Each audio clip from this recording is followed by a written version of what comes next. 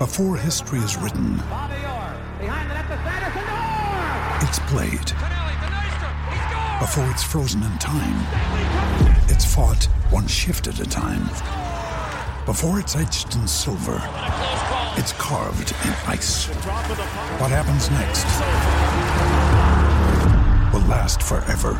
The Stanley Cup Final on ABC and ESPN Plus begins Saturday.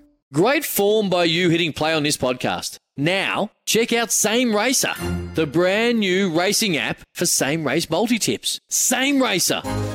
Download from the App Store and Google Play. Powered by Bluebet. Gamble responsibly. Call 1-800-858-858. Palmerbet on the edge of the box. Oh, it's a straight-up screamer!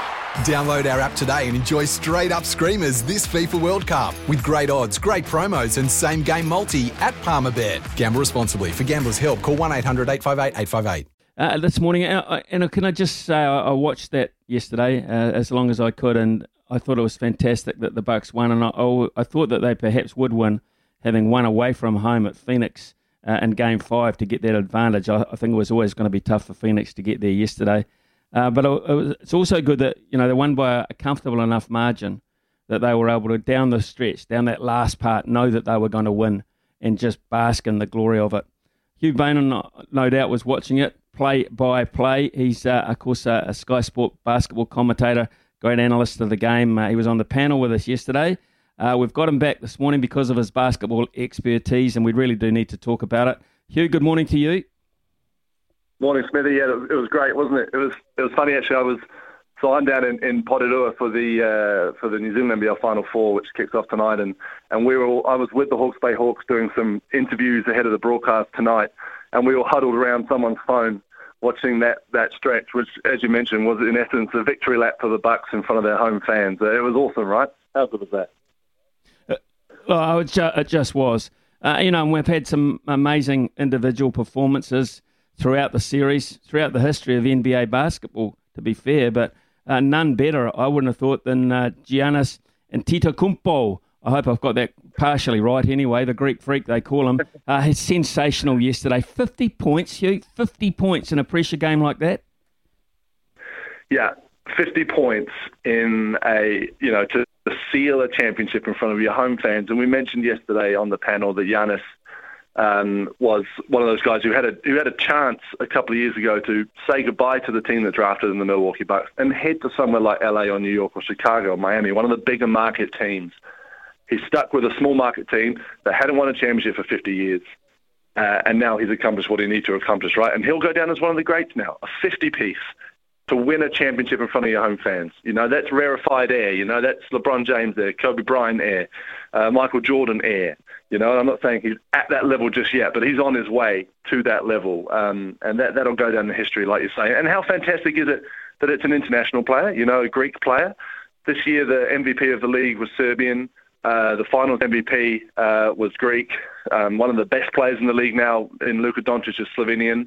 So basketball is, it's a truly global sport, and that is now being shown at the highest level in the NBA.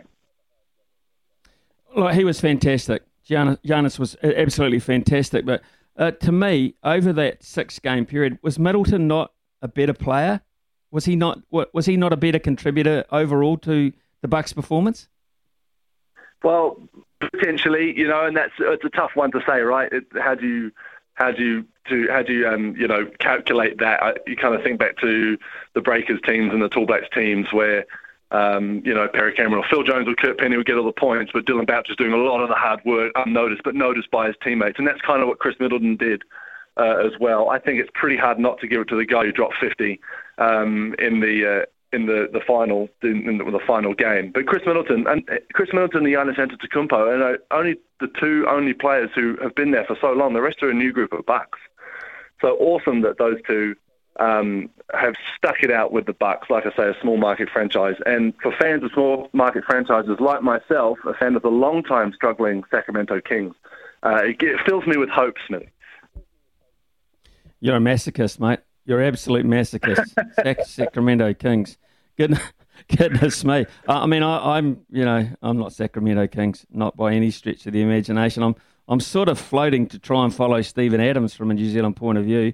So I've gone off the Thunder.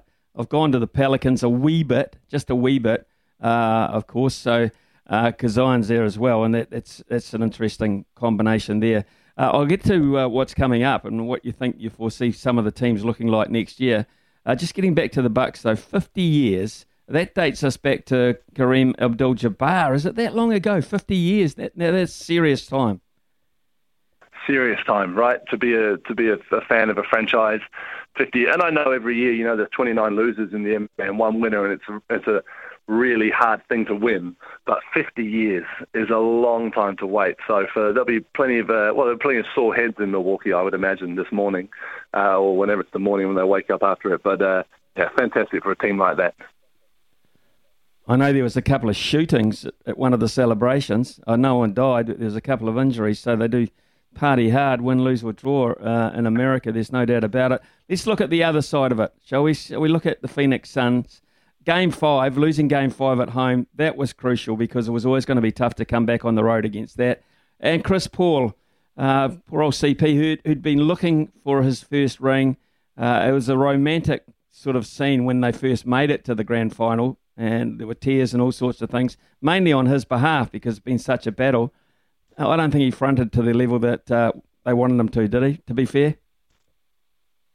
Yeah, fair, but I'd also say it's fair to not let the finals define the season that Chris Paul had and the impacts he had on the Suns roster that no one was tipping to make it to, within 2 games of winning an NBA championship.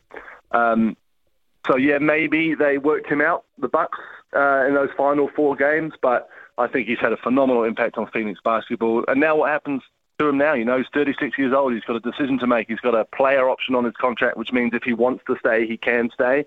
It will be worth staying because that option is worth $44.2 million. He's got until August the 1st to opt in. So what's that, like 8 days, 7 days in the States, 9 days in the States to sign an extension if he wants to. Or he can move on elsewhere, and the only place he would move on elsewhere is somewhere where he thinks he can win. That's clearly what Chris Paul wants to do and needs to do for his legacy to finish his career, is to get a ring. So he might think that Phoenix was the place to do that, with Devin Booker and DeAndre Ayton. And we said yesterday on the panel again that the Bucks went through that adversity where they lost a couple of close series in the last few years. And I feel that we see it in all sports, not just basketball, that you have to go through losing to get to winning. Only the very lucky few go straight to winning.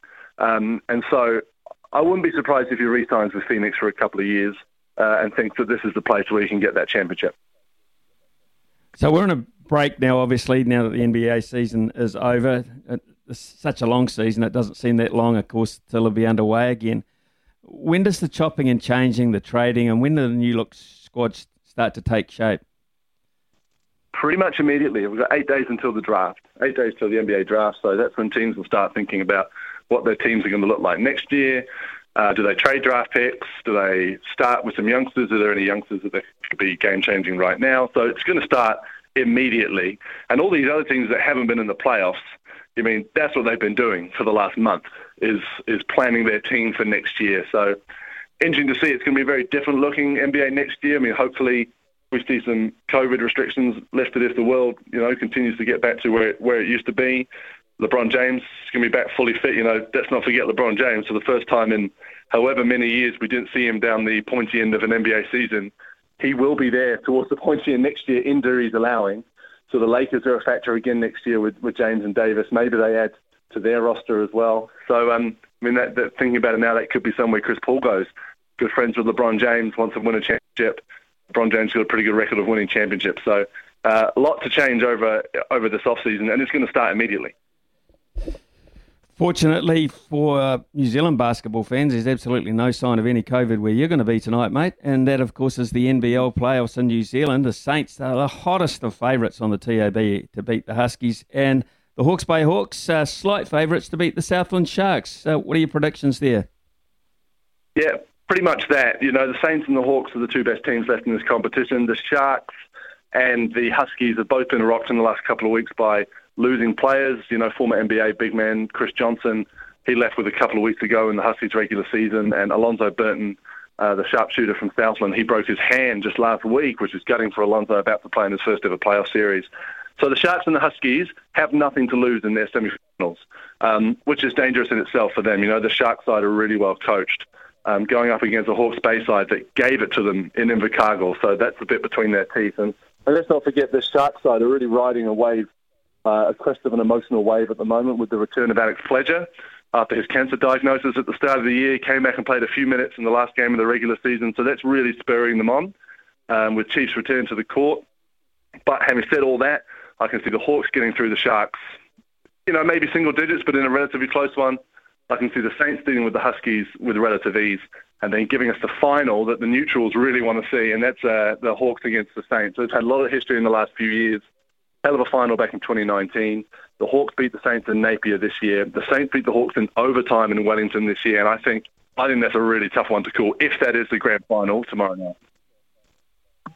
Well, we've only been on air 4 mornings. Well, I have anyway, but I'm very, very convinced straight away that Hugh Bainon's going to be a regular on my show because you've just been so...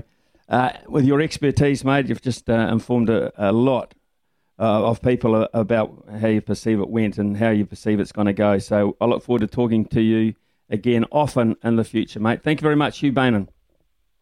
Thanks, mate. It's Tyre Power's Big Footy Final Sale. To kick things off, you can get the power to buy 3 and get 1 free on selected Toyo passenger car and SUV tyres. Tyre Power's Big Footy Final Sale can't last. Visit tyrepower.com.au now.